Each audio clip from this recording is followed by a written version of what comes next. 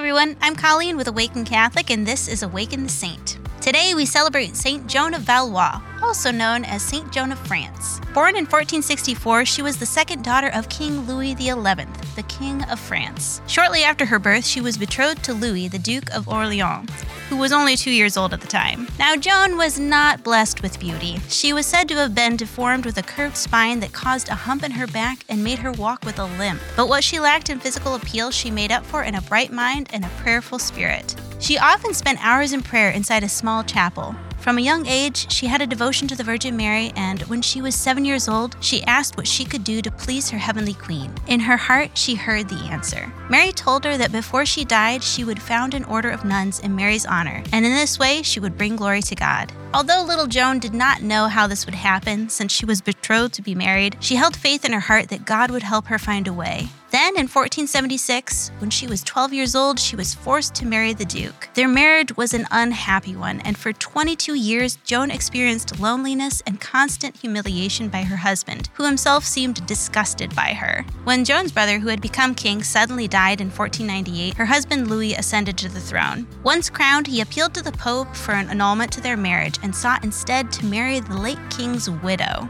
Due to the nature of their forced marriage, the Pope granted the annulment, and just like that, her whole marriage, over half of her lifetime, was considered invalid. You might think that this would create a bitter woman, but not Joan. Instead, she took on all of this in faith and accepted it as God's will, saying, "God has now detached me from the world and has made it possible for me to serve Him better than before." It was now that she found the freedom to finally accomplish the call that the Virgin Mary had given her as a child. She confided in her confessor the desire for monastic life, and shortly after, she began the work of founding the Order of the Annunciation of the Blessed Virgin Mary, or the Annunciates for short.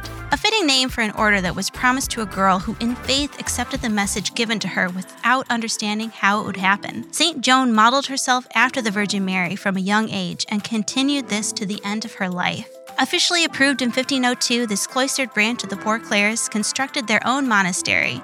And in 1504, Joan, along with her other postulants, made their public vows on the feast of the Presentation of Mary. A year later, at the young age of 40, Joan passed away, and she was buried in the chapel on the monastery grounds. The beauty of Joan's story lies in her submission to God's divine will.